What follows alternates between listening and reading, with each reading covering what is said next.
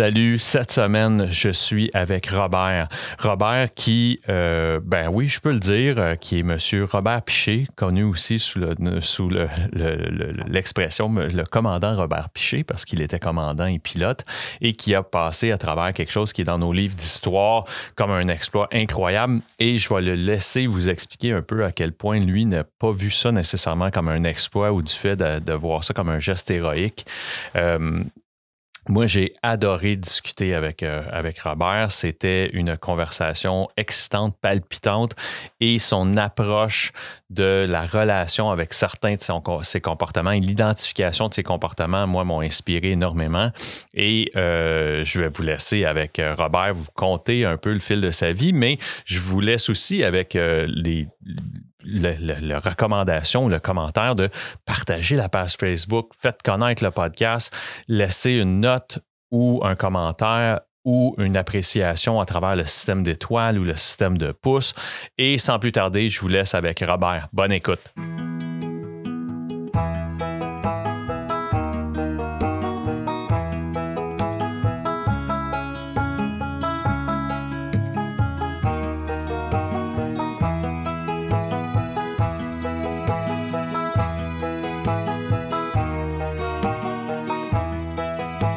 Salut Robert, ça va bien? Bonjour, ça va bien Alexandre, toi? Ben oui, ça va bien. Comme je fais à toutes les semaines, je rewind la cassette, c'est-à-dire qu'on recule à soit la première fois que toi tu touches à de la consommation ou la première fois qui te marque que tu vois de la consommation autour de toi. Ben moi, je peux rewinder ma propre cassette moi aussi. Très jeune, moi, je me suis aperçu que je ne fitais pas. Tu comprends? À quel âge? Je te parle de 7-8 ans. Là. OK. Quand j'ai commencé à l'école, je ne fitais pas dans une gang. Puis j'en regardais les autres enfants, puis ils faisaient des affaires que moi, je faisais pas. Puis je comprenais pas pourquoi ils faisaient ces niaiseries-là. Puis la manière qu'ils se comportaient... Puis je comprenais pas, bien entendu. J'ai 7-8 ans. Et puis j'ai personne pour m'expliquer ça. Puis je sais même pas, moi, comment l'expliquer à quelqu'un si jamais j'avais envie d'en parler à ma mère. Puis je savais même pas que j'avais besoin d'en parler. Je me disais juste, ils sont pas comme moi. Ou non, c'est moi qui est pas comme eux autres. Puis même, je me posais pas de questions. Mais j'avais un sentiment. Pas que j'y pensais, puis que je réfléchissais. Mais j'avais un sentiment que je fitais pas. Puis quand tu dis que tu fitais pas, c'est... aujourd'hui, il dirait, mettons, un reject, là, c'était-tu ça? C'était cette espèce de... Non, est-ce que ça venait des deux sens? Non, okay. J'étais capable de faire partie de du groupe. socialiser, oui. Oui, de socialiser. Puis j'avais des chums, je jouais au hockey à balle-molle, puis j'étais dans les scouts, dans les cadets, tu sais, après ça. Puis j'avais ma gang d'amis proches, tu sais, de chums, mais je sentais que j'étais comme... pas dans le même mood qu'eux autres. Mais c'est un affaire que je comprenais pas. Aujourd'hui, je t'en parle parce que j'ai 18 ans d'abstinence puis j'ai cheminé dans notre fameuse association des anonymes. Mais... qu'est-ce que tu penses que c'était? Aujourd'hui, je peux le savoir parce que j'ai cheminé, mais dans le temps, je ne savais pas. Puis pour répondre à ta question, vers l'âge de 14-15 ans, quand les danses ont commencé, puis courir après les petites filles, puis de la patente, à un moment donné, il y en a un qui est arrivé avec un joint de hache. Personne ne savait dans le groupe qu'on était, c'était quoi du hache. Tu comprends-tu? Il y a un gars qui avait été à Montréal, qui avait ramené ça à Montjoly. Moi, je viens du bas du fleuve. Oui. Puis il y en a un dans la gang qui avait pogné juste un petit bout d'une petite bite qu'il appelait. Là. Il avait fumé un joint, puis on était à peu près 12, là, tu sais. Puis on s'en allait à la salle paroissiale, puis on avait toute notre petite bière. Même la bière, même la boisson ne m'attirait pas plus qu'il fallait. Puis je sentais rien de différent quand je prenais une bière. Mais j'ai pris une puff. J'ai pas fumé le joint complet, j'ai pris juste une bouffe, tu sais, on a un joint sur 12. Ben oui. J'ai senti comme un vent de... Je me sentais comme tout le monde dans la gang. Le sentiment, l'intérieur que j'avais, qui me faisait que je me pensais différent ou que je fitais pas, disparaissait. Clairement, c'était... Tu sais, puis là, c'est une hypothèse, mais tu sais, est-ce que tu penses que c'était l'intoxication qui a causé ça ou c'est l'effet de faire partie tout d'un coup? Non, c'était l'intoxication directement. Oui? Ah oui? Parce que tu t'es senti gelé. Je me suis dit, wow, je savais même pas que j'étais gelé. Tu comprends? On connaissait pas ça. Oui, c'est sûr. Puis je me suis dit, wow, comment ça que je me sens? Puis là, je savais que cette boule-là dans l'estomac que j'avais tout le temps en présence des autres, je ne l'avais plus. Je disais, non, c'est donc bien merveilleux, cette affaire-là. C'est quoi cette patente-là? C'est la clé du succès. Ouais, qu'est-ce qui vient d'arriver? C'est la clé du bonheur. Tu sais? Mais c'était un peu ma première... Mais j'ai jamais accroché sur les drogues, moi. Après ça, j'ai commencé au cégep de Chicoutimi. À l'âge de 17 ans, je suis rentré en option pilotage. Puis là, c'était la boisson qui commençait à être de plus en plus présente. Tu sais, puis il faut que je te dise, on était dans les années 70. Oui. Moi, en 70, j'ai 18 ans. Là, tu sais, je veux dire. Fait que j'étais en plein dedans. Puis la vague de Peace and Love arrive de la Californie. Puis la guerre du Vietnam vient de finir. Puis tu sais, puis Led Zeppelin, puis Mazza par là, Pink Floyd, puis les Beatles. Puis la révolution, je suis dedans. Tu comprends? T'es assis dedans. Fait que là, j'étais comme... que je peux me rendre compte aujourd'hui avec mon cheminement que je pensais pas à ce moment-là que c'était ça, c'est que moi, je suis embarqué dedans les 2 pieds joints. Tu sais, je veux dire, c'est dans l'euphorie de la vie. Ouais. Tu comprends? Si je recule juste un peu, peux-tu me faire une photo de famille? Tu sais, la fratrie, les gens qui avaient autour de toi, les parents, tu sais, ça ressemblait à quoi? Ben moi, je viens du temps que la mère était à la maison puis élevait les enfants, puis le père, il travaille, puis moi, mon père était voyageur de commerce, comme il appelait dans le temps. Là. Oui. Puis il est plutôt parti. Tu sais? Il est chez nous, mais il est souvent parti. Quand il arrive, c'est pour la discipline, souvent. Puis mon père, c'est un gars qui prenait un coup pas mal. Fait que lui, il était dans son milieu à lui, dans son cheminement à lui, quand la vague des AA est arrivée au Québec. Il a parti des groupes en Gaspésie, parce que son territoire, c'est la Gaspésie. Puis il a embarqué, lui, 2 pieds joints dans le mode de vie des associations anonymes, puis il est rentré là-dedans. Tu l'as connu, donc... plus abstinent. Oui, moi, le souvenir que j'ai, mon premier souvenir que j'ai de mon père, plus jeune que je suis, là, il est abstinent, puis il fait partie des AA. Okay. Puis il s'occupe du monde. T'sais, dans ce temps-là, c'était pas comme aujourd'hui. Dans ce temps-là, tu pouvais prendre un alcoolique, puis l'amener chez vous, puis il couchait chez vous, puis ta mère, il donnait à manger. Puis là, tu le surveillais, puis de temps en temps, tu lui donnais un petit once de boisson pour pas qu'il parte d'un transe. Puis, tu sais, je veux dire, c'était de même dans le temps. Mais classique Bill et Bob, là. C'est-à-dire, si les gens... Bill et Bob commençaient. Exactement. Ça fait quoi, 80 quelques années que ça existe. C'est ça. Si t'écoutes My Name is Bill Watson, là, que je recommande à tout le monde, c'est pour moi, là, avec même James Wood... Même si c'est pas un Wood, problème de consommation. c'est exceptionnel, ce film-là. Moi, je l'avais écouté... Je dis en blague, mais tu sais, on m'avait forcé de l'écouter en traduit en français à la maison de thérapie où je suis allé. Puis il y a quelques mois, je me le suis tapé dans sa version originale. C'est un film incroyable. Et moi, ce que ça me fait du bien, c'est que ça me ramène à la base, c'est-à-dire que avant toute chose, ce que c'est quelqu'un qui comprend. Là, tu sais, c'est 2 personnes qui vivent le problème, qui échangent, puis qui, par une force hors du commun, là, ça leur enlève force le goût. Supérieure. C'est ça. Par une puissance supérieure, pour utiliser les termes. C'est ça. C'est ça qui est arrivé. Ça leur enlève le goût de consommer. C'est pas plus compliqué que ça. Après ça, il y a des réunions, il y a plein d'affaires, puis il y a eu de la littérature. Il a cherché, il a fouillé, il est allé voir dans plusieurs religions, il a testé, il les a toutes vues, il a parlé des gros spécialistes, des personnages éminents. Exactement. Et c'est ça qu'il faisait. Il allait dans les hôpitaux, il disait c'est qui votre plus magané, on va le ramener, puis on va essayer ce qu'on est en train de faire. Fait que toi, tu l'as connu juste. Puis après ça, la fratrie, frères et sœurs? Ben moi, c'était les fameux temps des cours classiques. Oui. La majorité des gens n'ont pas connu ça, mais ceux de notre âge, ils ont connu ça. Là. Mes 2 frères qui étaient plus vieux que moi je suis le 3e de la famille, on est 4, j'ai une sœur qui est plus jeune, qui habite ici, Sainte-Julie d'ailleurs. C'est bizarre. Hein? Je m'en vais avoir après, j'en profite pour l'avoir. Mais mes 2 frères sont au collège classique. Fait que très jeune, j'ai pas de frères. Ouais. Je suis comme le plus vieux de la famille parce que mes frères sont tout le temps au collège classique. Puis à partir de l'âge de 10-11 ans, là. C'est ça. Puis mes autres, quand ils s'en vont là-bas, moi, j'ai 4-5 ans, là. Fait que je les perds de vue. Fait que j'ai pas vraiment une relation avec mes frères. OK. Mais j'ai une relation famille-frère, mais pas vraiment. Hey, mon frère, c'est mon body. La fratrie, là. Puis mon frère, le plus vieux, est supposé me montrer comment ça marche les patentes. Exactement. Ils sont pas là. Pas ça. J'ai pas ça, tu sais. Puis j'ai mon père qui est sur la route, ma mère qui fait son possible avec les 4 enfants. Puis, absolument. Puis il n'y a pas vraiment de psychologie dans ce temps-là. Il n'y a pas de marche à suivre. Encore aujourd'hui, il n'y a pas de marche à suivre, mais dans ce temps-là, c'est encore moins. C'est que la mère s'occupe des enfants, puis elle fait de son mieux avec ce qu'elle a, avec elle, ce qu'elle a eu dans son temps. Absolument. Comme nous, ce qu'on essaie de faire, ce qu'on a eu avec nos enfants. Exactement. Fait que tout ça mélangé ensemble. Puis avec mon histoire de ne pas me sentir... Tu sais, de ce mal-être de vivre que j'ai de vivre avec les autres, bien, à l'âge de 17 ans, je m'en vais au cégep de Chicoutimi. La première fois, je pars de chez nous, puis je suis bien tout seul. Je suis pas un gars qui est rejet, mais je suis un loner. T'es un solitaire. Je suis un solitaire. Je fais mes affaires tout seul, puis je réalise très jeune à cet âge-là, 15, 16, 17 ans, que j'ai pas besoin des autres pour faire mon chemin. Ça, je retiens ça un peu de ma mère parce que je compte ça souvent quand je fais des partages dans les associations anonymes. J'ai souvent ma mère à l'âge de 17 ans, en 1933. Sa mère est morte, elle avait 13 ans. Puis 4 ans plus tard, ma mère décide de partir de Chandler, en Gaspésie, venir travailler à Montréal à l'âge de 17 ans, en 1933. C'est pas des farces, une fille, là, ça vient à Montréal tout seul. Ça prenait un front de bœuf, pas à peu près. Incroyable. Moi, j'ai retenu ça de ma mère, puis ma mère est devenue l'honneur parce qu'elle a décidé elle-même de prendre son destin en main et pas rester comme ses sœurs et ses frères en Gaspésie. Puis comme mère au foyer aussi. Comme mère au foyer, c'est ça. Fait qu'elle a décidé de faire ça. Puis j'ai retenu ça, tu sais, je retiens ça. On parlait de génétique tantôt. Oui. Ben, je retiens ça probablement de la génétique de ma mère, tu sais. Fait que j'ai commencé à faire mes affaires tout seul, d'une manière loner, puis tout en m'intégrant dans un groupe, mais en n'étant pas dans le groupe. Oui.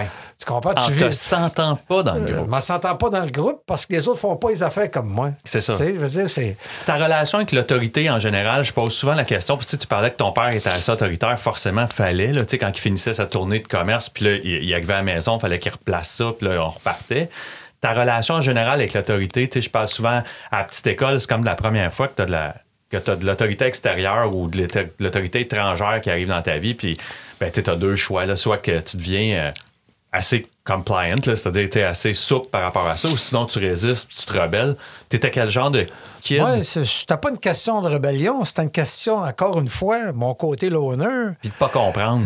Puis l'autorité qui essaie de me montrer une affaire qui fait pas de bon sens, que moi, que je comprends d'une autre manière que tout le reste de la classe le comprend. Je donnais pas de crédit à ça. Je trouvais pas que l'autorité, quand j'ai grandi, était crédible. Tu vois? Ouais. Ou quand j'ai fait des cadets, moi, j'étais jusqu'au Collège militaire Saint-Jean. Puis quand je dis ça au monde, le monde qui me connaissent un peu, ils sont surpris de savoir que moi, j'ai fait le Collège militaire. Mais un été, d'un cadet, on a fait le Collège militaire, puis on suivait le même entraînement que les futurs officiers. Puis là, je voyais le gars qui était mon lieutenant de section, puis d'escadron, puis... Je veux dire, il nous disait, tu sais, il fallait chaîner nos chaussures, faire notre lit, il fallait pas qu'il y ait un pli. Puis qui qu'il est, lui, me dire de venir chaîner la poignée de porte? Pourquoi il faut que je chaîne la poignée de porte? Ah non, c'est ça. C'était pour nous donner une discipline, mais comme je t'ai parlé tantôt, j'avais le vent qui arrivait de la Californie, de l'esprit de liberté, puis ça oui. puis tu sais, c'était dans l'air du temps, puis moi, j'étais là-dedans, 2 pieds joints, tu sais. Puis on en parlait tantôt, ça défroquait, là. Tu comprends? On cassait de quoi d'important. Je me souviens, moi, qu'en 9e année, parce que dans ce temps-là, il n'y avait pas le secondaire, c'est l'école normale. Puis je me souviens qu'un de mes chums s'est levé de bout puis il a sacré un coup de poing dans la face d'un professeur.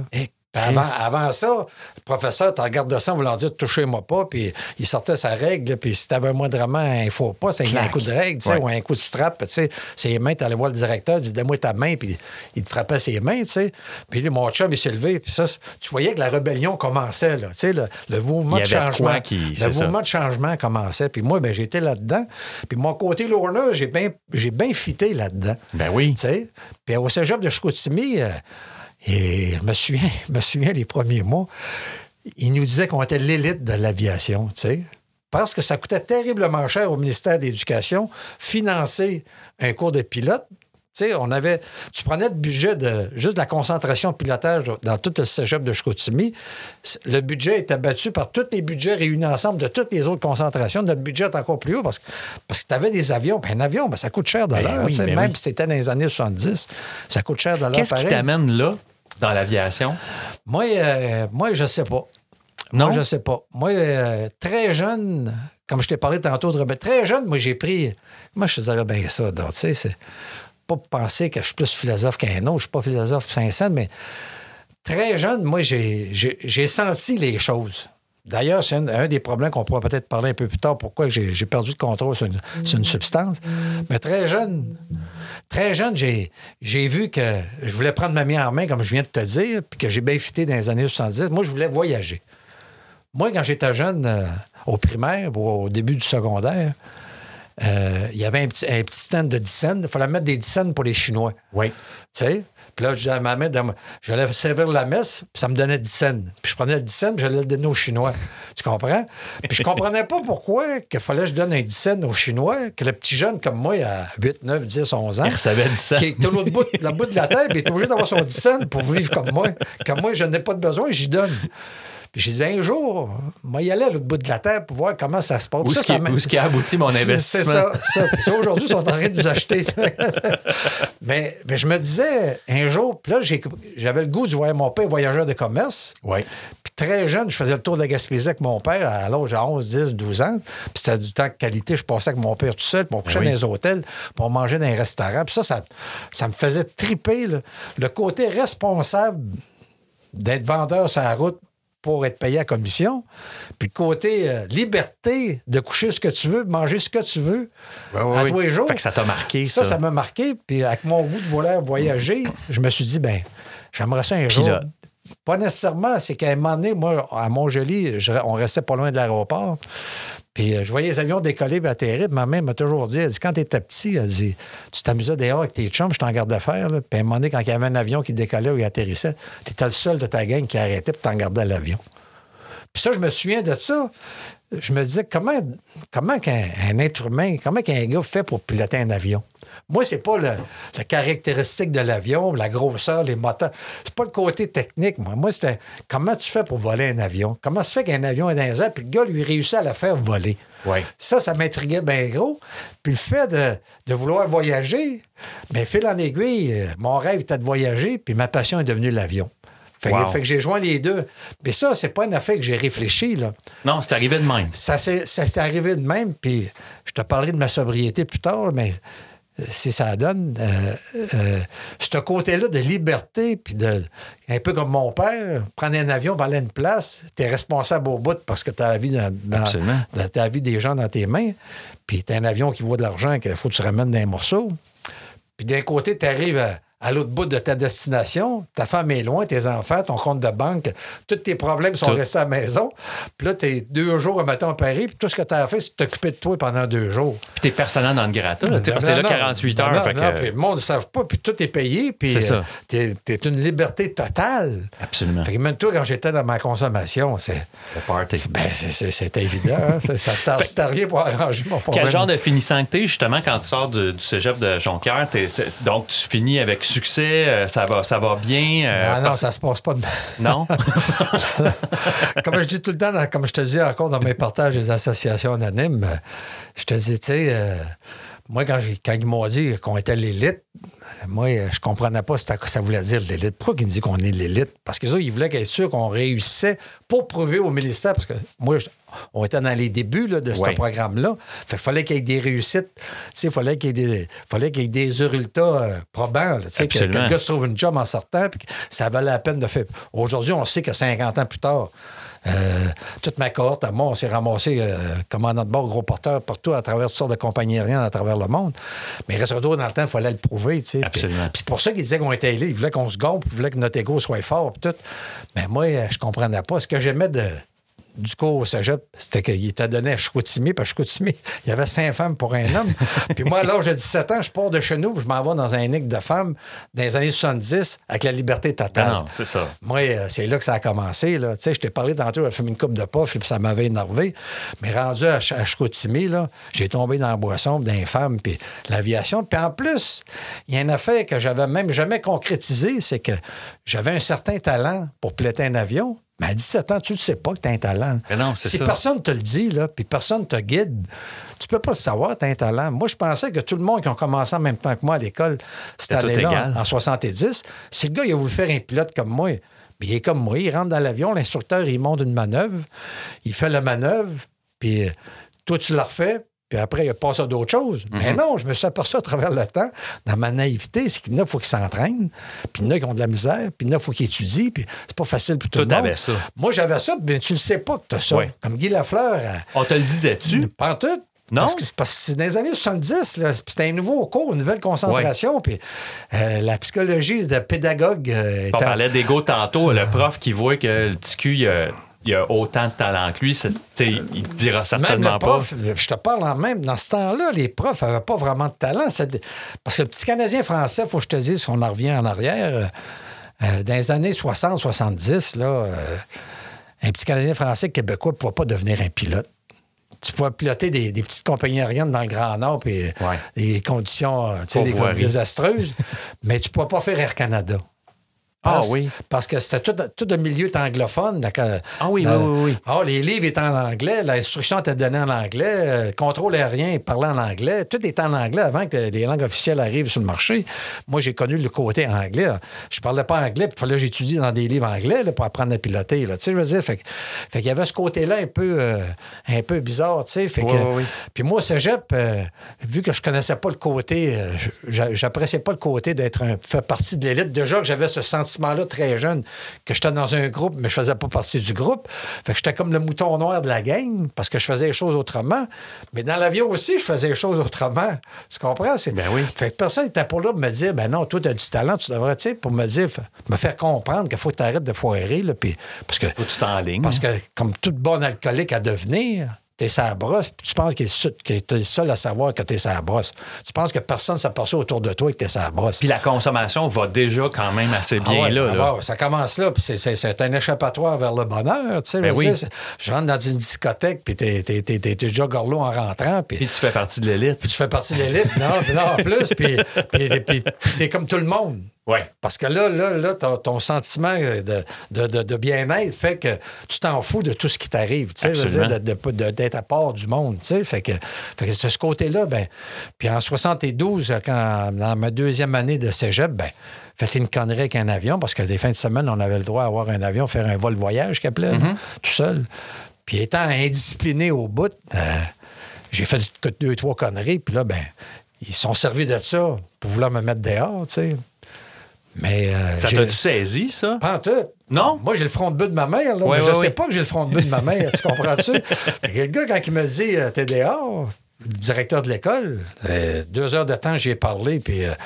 je l'ai convaincu de me garder parce qu'un alcoolique a une très belle chat. Oui. Tu as très belle chat pour convaincre les autres que tu n'as pas un problème de boisson. En plus. Puis de te convaincre à toi-même que c'est pas la boisson qui fait que tu es de même. Mais la consommation, était-tu sur la table dans cette conversation-là? Non, pas du tout. Pas du tout. C'est ça, tu me dis plus tard après ça. Je suis pas encore dedans à 2 pieds, mais je suis dans le mode de vie. Ah, ben non. Tu sais, les femmes, la boisson, la sortie. La manipulation. Puis, on n'étudie pas, puis on réussit pareil le côté pratique, côté théorique, mais il faut tricher un peu sur le voisin, puis tu sais, on réussit à s'en sortir. En vrai, alcoolique à devenir. Oui. Un crosseur junior en devenir. Ah ouais, c'est ça. Tu te crosses toi-même, tu te manipules toi-même, puis tu manipules les autres, mais ça, tu le sais pas. C'est ça que tu fais. Ben oui. C'est ça qui est sournois dans la consommation au début. C'est que tu te rends pas compte parce que tu penses que tu l'as, la patente. T'sais. Même, tu y penses même pas si tu l'as, la patente ou pas. Toi, ta vie, moi, ma vie était comme ça, puis c'est de même que je la faisais. Personne ne m'avait guidé, personne ne m'avait dit, mais il faut que tu t'ajustes de même. Non, mais personne ne me dit que je suis le king, mais je suis le king. Ben ouais, c'est ça. On parlait d'ego tantôt. Personne ne me dit que je c'est juste moi qui est important. Je me calisse bien de... Non, puis tu le penses pas qu'il y a juste toi d'important. T'agis comme... Exactement. Mais tu toi, vis ça. Tu le vis, mais c'est pas ça que toi, tu penses. Pour ça, les autres te voient que tu vis comme si c'était juste toi d'important. Puis là, les autres t'en regardent de travers. On leur dit, pourquoi il se prend, lui? Puis toi, tu vois bien qu'il t'en regarde de travers, mais toi, tu penses parce que tu fais pas partie du groupe. Mais dans le fond, c'est parce que t'es l'owner, puis tu t'aides pas dans le groupe. Exactement. Parce qu'un groupe, c'est supposé t'aider à avancer. Ah, puis si t'as le malheur quand t'es dans l'actif de te faire dire, tu penses rien qu'à toi, là, Chris, là, tu peux brailler sur commande, il n'y a rien que tu peux pas faire. Non, t'es tellement manipulateur, il n'y a rien que tu peux faire, mais tu le sais pas, tout ça, à l'âge de 17-18 ans, tu sais. Fait que l'aboutissement de ça, c'est que tu finis... J'ai réussi à convaincre le directeur de l'école, il me garde, finalement, je gradue. À la fin, sur le diplôme. Même à la fin, je manquais de me faire mettre dehors encore, à 2 semaines de la fin, tu sais, c'est... parti à la brosse à Québec avec des filles, puis en tout cas, peu importe. Puis encore là, le chef instructeur, le directeur de l'école qui avait décidé de me garder, il jouait sa carrière quand il avait décidé de me garder, puis j'ai passé au labin. Puis après ça, à la fin du 3 ans de cégep, encore, je replonge encore, puis là, tout le monde, on te l'avait bien dit de le mettre dehors, tu comprends? Fait que là, il me pogne dans l'avion, puis il me donne 1h30 d'instruction dans les airs, puis moi, j'en ai de l'aviation jusque dans les cheveux, tu sais, puis il dit, Piché, il dit, pourquoi? Il dit, t'es comme ça. Je vous les dis après, dans le débriefing, tu sais. Mais il vient de me donner la meilleure heure et demie que jamais un étudiant m'a donné en 25 ans d'enseignement. Et pourquoi t'es toujours sur la brotte, puis tu suis pas la parade? Tu sais, donne-moi mon papier, là, puis... laisse-moi passer. Arrête de me faire la morale. Tu sais, t'as pas de morale à me faire. Mais c'est ce qu'il voulait me dire, que j'avais le talent pour, j'allais pouvoir y aller jusqu'au bout. Mais tu le comprends pas quand t'as pas de coach qui te dit comment faire. T'as pas de guide. Puis j'en veux pas à mes parents. Ça marchait de même dans ce temps-là. Puis tu peux pas, ado ou en tout cas jeune adulte, tu peux pas faire le lien entre... souvent, je demande aux gens les premières semences de te réveiller sur un hangover ou soit de pousser un peu trop la limite, puis de commencer à avoir les semences dans ta tête de ça n'a pas de calice de bon sens, mais c'est certainement pas là. Ça arrive pas. Pour toi, c'est comme un... Puis l'autre affaire aussi que je décris souvent, c'est que tout le monde boit égal. Tu comprends? Un alcoolique comme un non-alcoolique, un toxicomane comme un non-toxicomane, on consomme presque tout égal. Des fois, on la pousse un petit peu plus que le voisin, mais c'est dur à identifier, à démarquer. Puis en plus, vu que tu consommes, tu as ce mode de vie-là, tu te tiens avec du monde qui consomme. En plus. Tu sais, moi, je me souviens quand j'ai commencé à faire de l'international, puis les gars qui prenaient pas un coup, je les trouvais plates. Pourquoi ils prennent pas un coup? Les autres, tout le monde prend un coup, tu sais. Puis à un moment donné, quand j'ai commencé à être abstinent parce que j'étais dans le mode de vie, je me tenais plus avec eux autres maintenant parce qu'ils autres prenaient un plat. Là, je découvrais du maudit bon monde là-dedans. Exactement. Avec des vraies passions, des vraies idées. Puis je me disais, moi, c'est ça que j'ai passé à côté de ça toutes ces années-là à cause de la boisson, dans mon 30 ans de consommation. J'en ai donc bien perdu des affaires, tu sais. Mais la fragmentation aussi du monde adulte, c'est que, tu sais, moi, j'ai eu mes enfants jeunes, puis même si j'étais alcoolique toxicomane, ben là, tu sais, tu vois les familles commencer à se fonder, puis tout. Puis comme tu dis, tu cherches tes réseaux de gens qui vont continuer à te suivre, tu sais. Mais c'est vrai qu'il y a comme entre les deux moments, il y a comme... C'est difficile de te voir, toi, comme plus spécial ou consommer plus que l'autre. Tout le monde consomme, Calvaire. Tout le monde a du fun. Tout le monde, c'est le party partout.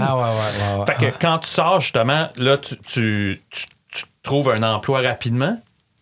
Quand je sors du cégep, oui, tout de suite. Mais premièrement, tout le monde parlait d'aller en Californie. C'était le voyage des années 70, mais personne n'y allait.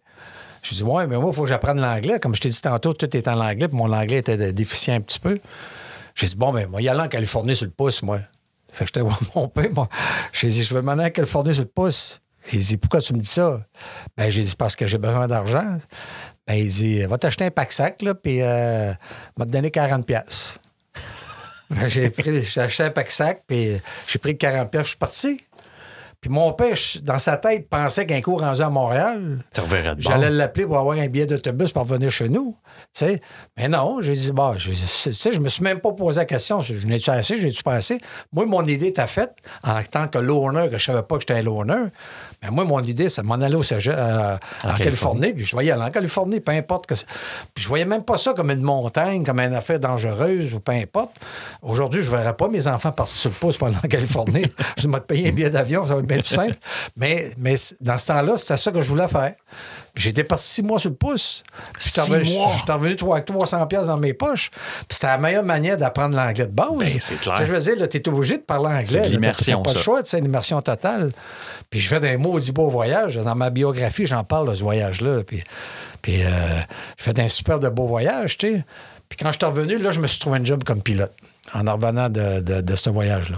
Puis là, j'assume que là, ça te fait-tu découvrir d'autres types de consommation? Ça te fait-tu découvrir d'autres où tu es déjà engagé? Tu sais, dans le sens que, tu sais, j'ai comme un flash de Robert Charlebois qui disait, mettons, que le LSD, mettons, qu'il a découvert quand il a fait ses trips en Californie. C'est-tu des affaires que tu découvres là-bas? Non, là, moi, comme je t'ai dit, la drogue, ça ne m'attirait pas. OK. Puis, puisque c'était chimique, ben, je n'ai entendu parler comme tout le monde, LSD 25, les buvards, les affaires-là. Mais c'était un affaire qui me faisait peur parce que je trouvais ça du chimique, puis je voulais pas mettre du chimique dans mon corps. Puis moi, très jeune, à l'âge de 12-13 ans, encore mon côté loner, je m'entraînais dans un gym, poids haltères, courir, puis ce que les autres de mon âge, je faisais pas. Ouais. Tu comprends? Fait que la drogue, même douce que dure, m'a jamais vraiment attiré. Mais ça a dû même presque te sauver la vie aussi, parce que tu serais pas parti juste 6 mois, peut-être. Ouais, c'est ça, je serais peut-être jamais revenu, je veux dire, dans les deux sens du mot. Exactement. T'sais. Mais non, je suis revenu et j'ai trouvé cette job-là à Air Gaspé. J'étais basé à Gaspé, puis c'est de même que j'ai commencé dans ma carrière de pilote. Quand est-ce dans ce parcours-là que ça commence à... ou même dans ta vie personnelle, que ça commence à embarquer, tu sais, parce que là, tu me décris des fois où tu l'échappes et tout, mais tu sais, quand est-ce que ça commence à envahir ton...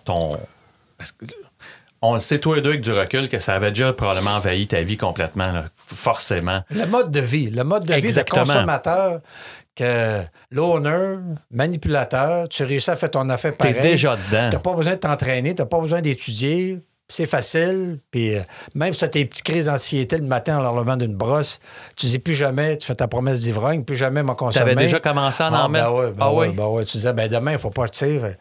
Tu arrivais le soir au bar, tu repartais sur la gauche. Tu as déjà tout oublié, tu sais. Fait que t'avais déjà, il y avait déjà ce genre de routine-là. J'avais prérequis. J'avais prérequis pour devenir alcoolique, ça, c'est sûr et certain. Ça, c'est de ce côté-là. Mais dans ce temps-là, tu disais, c'est la vague de liberté, puis tout le monde prend un coup, tout le monde est sur le party. Tout le monde l'échappe. Puis les filles commençaient à prendre des pilules, puis anticonceptionnelles, puis là, tout le monde couchait avec tout le monde. Puis c'était de même. C'était de même dans le temps, tu sais. Puis moi, j'embarquais dedans peut-être plus fort qu'un autre, mais j'étais là-dedans. Puis quand on parle aujourd'hui avec des membres des associations anonymes... Tout le monde parle de ce moment-là. C'est sûr, tu sais, je veux dire... Non, mais on en parlait avant de commencer à enregistrer, c'est la révolution tranquille. On n'a pas utilisé l'expression révolution à la légère. Non. Tout prenait le bas. Tout était viré sur le cul.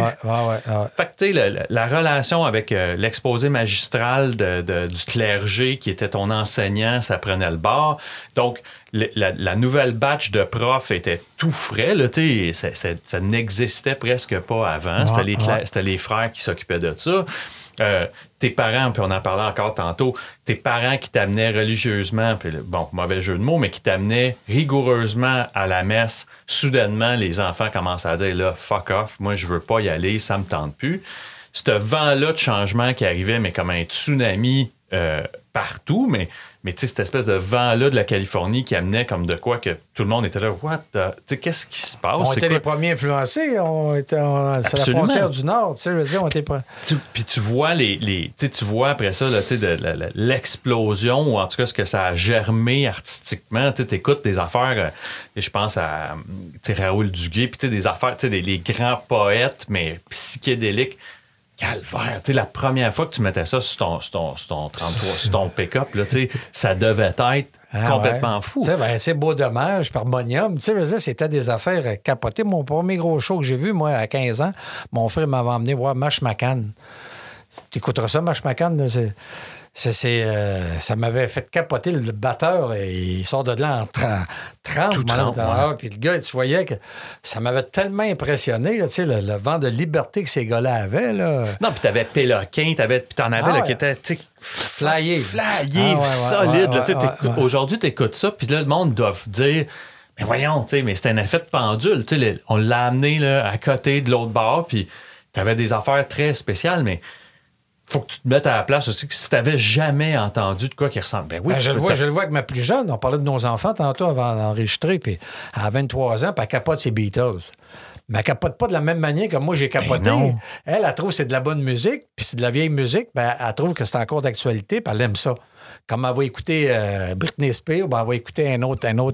Mais moi, dans le temps, les Beatles, quand ça a sorti, c'était pas juste de la musique, c'était un mode de vie, les cheveux longs, la liberté. Les gars consommaient de la drogue, tout le monde les applaudissait. Exactement. C'était extraordinaire. Puis, tu sais, justement, pour prendre les Beatles, tu avais les Rolling Stones d'un bar qui se laissaient allonger les cheveux, tu avais les clean cut aux Beatles qui, à un moment donné, eux autres décident aussi de défroquer, puis ils se laissent allonger les cheveux, puis là, ça devient comme les bad boys. Puis là, quand tu lis là-dessus, t'es là, voyons, oui, c'était ça. Puis il y avait une cassure encore là aussi. Tu commences ta famille quand là-dedans? Quand tu me dis que tu commences à travailler, je commence pas de famille, moi. Non? Non. Moi, c'est... moi, dans mon 30 ans de consommation, là, puis je vais être honnête avec toi, là, ça part de, mettons, 17, 18, 19, là, aller jusqu'à 49, 50, 51, là, quand j'ai arrêté, là. C'était... prendre un coup, faire le party, courir les femmes. That's it. Ça, c'était les deux choses les plus importantes de ma vie. Ça fait drôle de dire ça en ondes, là, mais c'était ça qui est important pour moi. Le reste, c'était secondaire. Élever une famille, mettre de l'argent dans mes rires, avoir une bonne job, J'en manquerai jamais de job, tu sais, dans les bobby boomers quand même. Oui. Tout il ne manquait pas d'ouvrage. Il n'y avait pas juste le vent de liberté, c'est que l'ouvrage s'ouvrait pour tout le monde, fait que tout le monde travaillait. Puis l'aviation, ça commençait à boomer dans les années 70. C'est là que Air Canada a commencé à engager des Canadiens français parce qu'il n'y avait plus personne dans les pôles Canadiens anglophones, les anglophones. Oui. Donc, ils ont obligé de commencer à prendre les francophones. Et vous étiez des diplômés reconnus, c'est-à-dire que... Oui, puis le cégep a commencé à faire son nom, puis on était des petits, puis là, on avait pris de l'expérience dans les petites compagnies, puis le booming était là, tu comprends? C'est que moi, ce qui m'intéressait, c'était faire le party, autrement dit, prendre un coup. Courailler. Puis courailler les femmes. Tu comprends-tu? Moi, c'était juste ça, mon...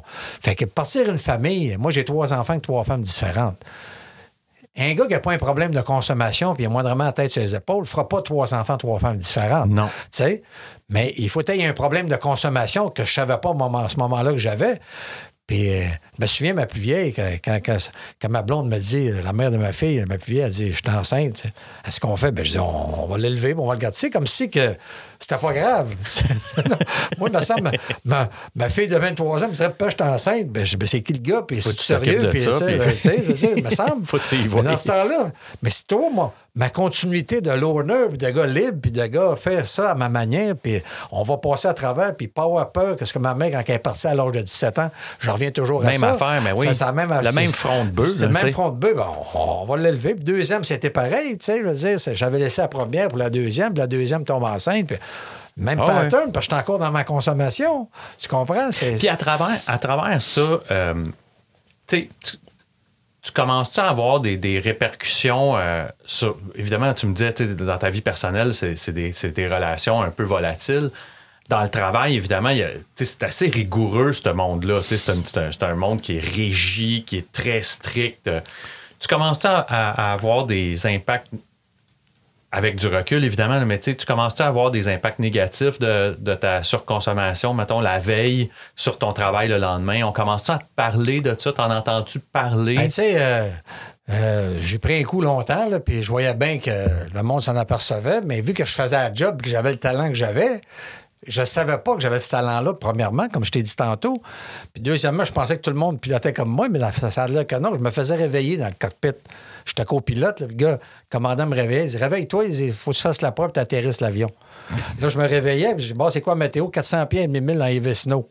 Une petite piste, tu sais. Je dis, bon, OK, où est-ce qu'on est? OK, bing, bing, ping, pap, j'atterrissais. Moi, je pensais que c'était... Tout le monde faisait ça. Je pensais que tout le monde faisait ça. Mais je me suis rendu compte, par après, c'est pas de même ça fonctionnait. Il y en a qui étaient nerveux dans ces conditions-là. Il y en a d'autres qui fallait qu'ils se pratiquent. Il y en a d'autres qui fallait qu'ils étudient. Tu ne sentais pas ça, là. Puis je me rendais pas compte que j'étais ça.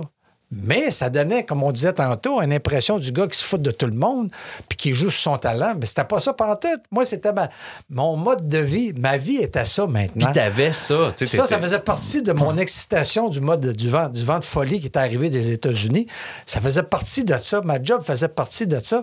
Mais ça, c'était toutes des à côté à ma consommation pour courir les femmes. Tu comprends? Fait que même lui, là, le commandant qui est obligé de te réveiller pour atterrir, un coup atterri, il n'y a personne qui t'en parle. On parle des années 70. Oui, aujourd'hui, c'est surveillé, puis le gars va te faire un rapport, puis il va faire tu te justifies. Mais dans ce temps-là, ça commençait l'aviation. Non, c'est ça. Mais même Robert, tu sais, parce que y a-tu des fois où, mettons, il est en tabarnak en disant, voyons, Chris, à toi et fois, tu t'en... Non, parce que j'avais atterri l'avion. Puis moi, aujourd'hui, je réalise que lui, il était peut-être nerveux dans ces conditions-là. Puis je l'avais comme sorti de sa nervosité. J'avais donné comme un coup de pouce. Parce que le commandant, c'est lui qui est toujours primé. Fait que là, il sortait de l'avion dans la tempête de neige. Puis là, tout le monde était après lui. Ah, t'as atterri. Ouais, il fait pas bien beau. Mais le gars, il allait pas dire, ben non, c'est Piché qui a atterri. Tu comprends? Lui, il restait toujours le commandant quand même. Tu comprends? Mais j'ai un boss une fois. À l'âge de 25 ans, quand je travaillais à Québécois, il m'avait pris on the side, puis il m'avait dit, il m'a fait venir dans son bureau, puis il avait dit, tiens, Robert, il faudrait que tu arrêtes de prendre un coup parce que ton mode de vie, là, ça commence à se parler. Je l'avais envoyé promener. Qui que t'es, toi? T'es pas mon père. Même mon père me dit pas ça. Fait que qui que t'es, toi? Si t'es pas content, c'est avec moi dehors. Mais il est arrivé ce qui est arrivé. C'est qu'à un moment donné, je revenais d'Hawaï en vacances, puis ça la brosse un mois de temps à Hawaï, à assouvir mes 2 passions, hein, courir les femmes, prendre un coup. Puis ils ont mis mon test le lendemain, parce que sinon, on passe des tests 2 fois par année. Ils ont mis mon test le lendemain matin à 8 h, puis je rentrais à 11 h le soir, d'un mois de brosse. c'était comme patenté. Ben oui. Mais toi, tu vois pas ça de même. Tu dis, ça donne de même. Puis trop innocent pour dire, ils vont me rapporter malade, puis ils vont me rapporter. Non. Mal faire. Mal faire, il n'y a rien là. Le test a duré 5 minutes, puis le gars, il dit, on va réatterrir ça, là. Tu n'as pas de l'air à filer trop tôt un matin. Fait que là, ils ont voulu me mettre dehors, mais dans le contrat de travail, j'avais le droit à une deuxième chance, tu sais. Mais il ne faut jamais que tu donnes une deuxième chance à un alcoolique à devenir. Parce que c'est là que tu vas performer plus pour t'enlever ton côté anxieux, ton côté honteux que tu as d'avoir pris un coup, de t'avoir fait prendre sa brosse. Fait que ils m'ont donné une deuxième chance, mais j'ai performé. Scoré comme au cégep, dans la même affaire. Tu sais, je veux dire. Mais moi, je pensais que tout le monde était comme ça. Puis je le faisais pas pour y péter à la galerie. Je le faisais pour me sortir de la merde. Moi, j'étais un bum de bonne famille. Moi, le côté bum, underground, m'a toujours attiré. Puis le côté intelligent m'en a toujours sorti. Fait que très jeune, je me mettais dans la merde, puis je m'en sortais. Mais moi, puis je dis souvent aux gens, moi, je suis un chieux, là. Ah ouais. Tu comprends? Fait que moi aussi, là, ça m'a toujours séduit, là, le côté, rebelle, puis tout ça. Mais tu sais, je sais pas si j'en ai parlé sur le podcast, mais tu sais, une fois, il y a quelqu'un qui m'avait dit, quand tu casses une Sparkplug, la céramique va péter une vitre de char, tu sais.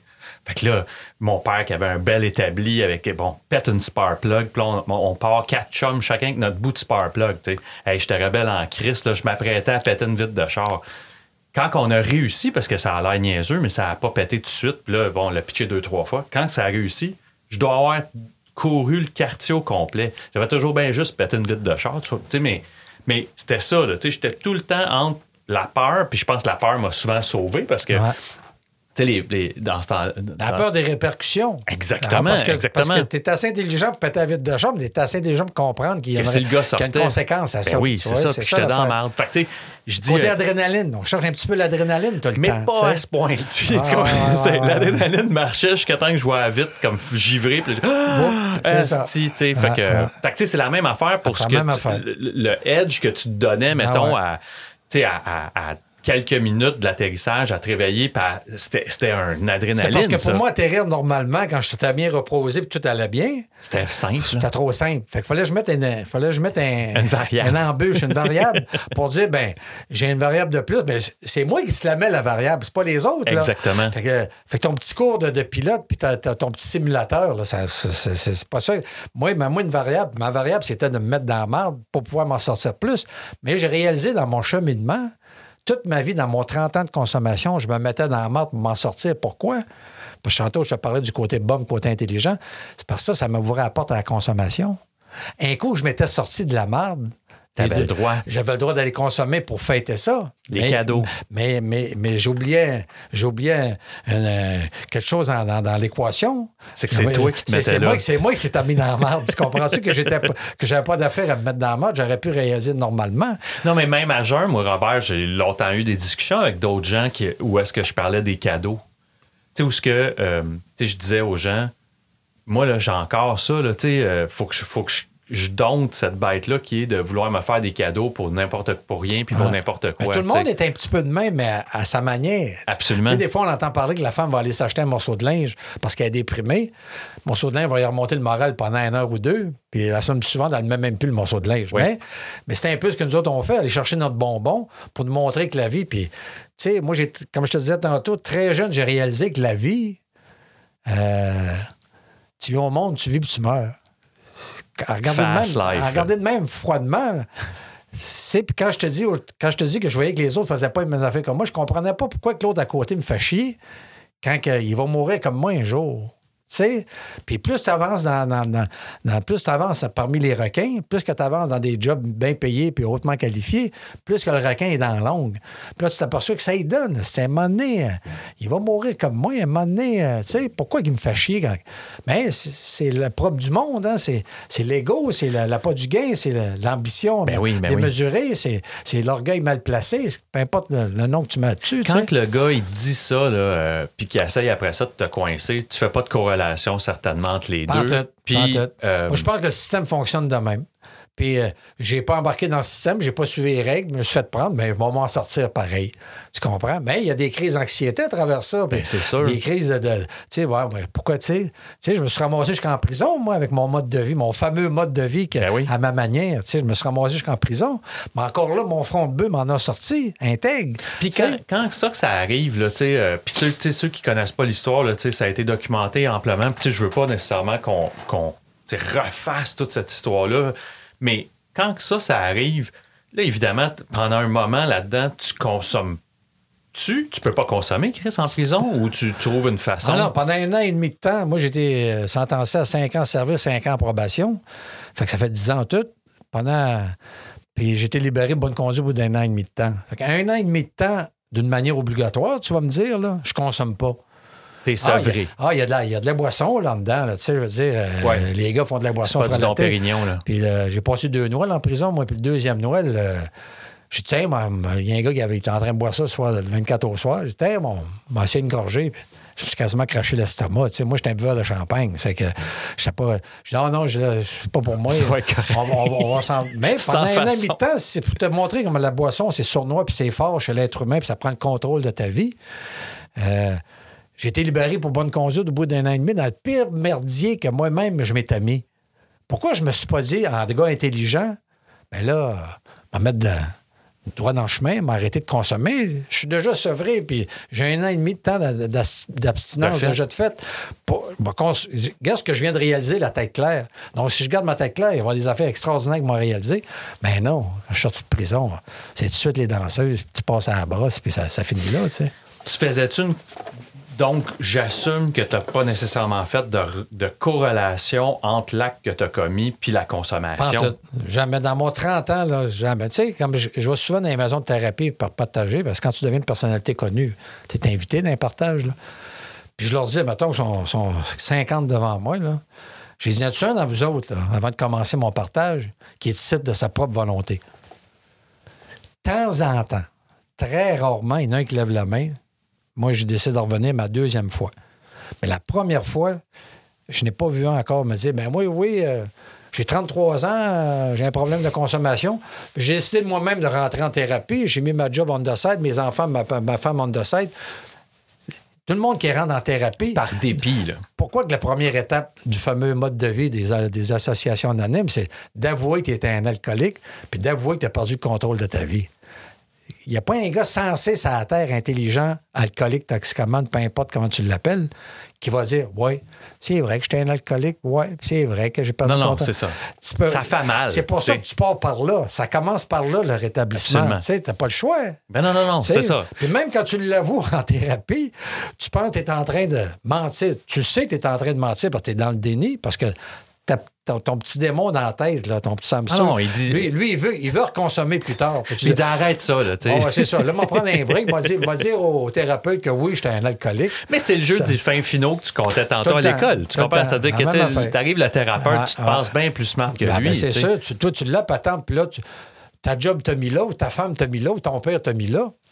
Tu vas embarquer là-dedans pour le temps que ça fasse. Puis quand la poussière va te tomber, je recommencerai en cachette. C'est le côté crosseur que tu as dans la tête. Hein, absolument. Tu te manipules toi-même. Dans ces 30 ans-là, évidemment, il va arriver là, l'événement qui te met comme ça à la place publique complètement. T'sais. Toi, à ce moment-là, tu n'as pas arrêté de consommer quand tu te retrouves en conférence de presse puis à t'expliquer...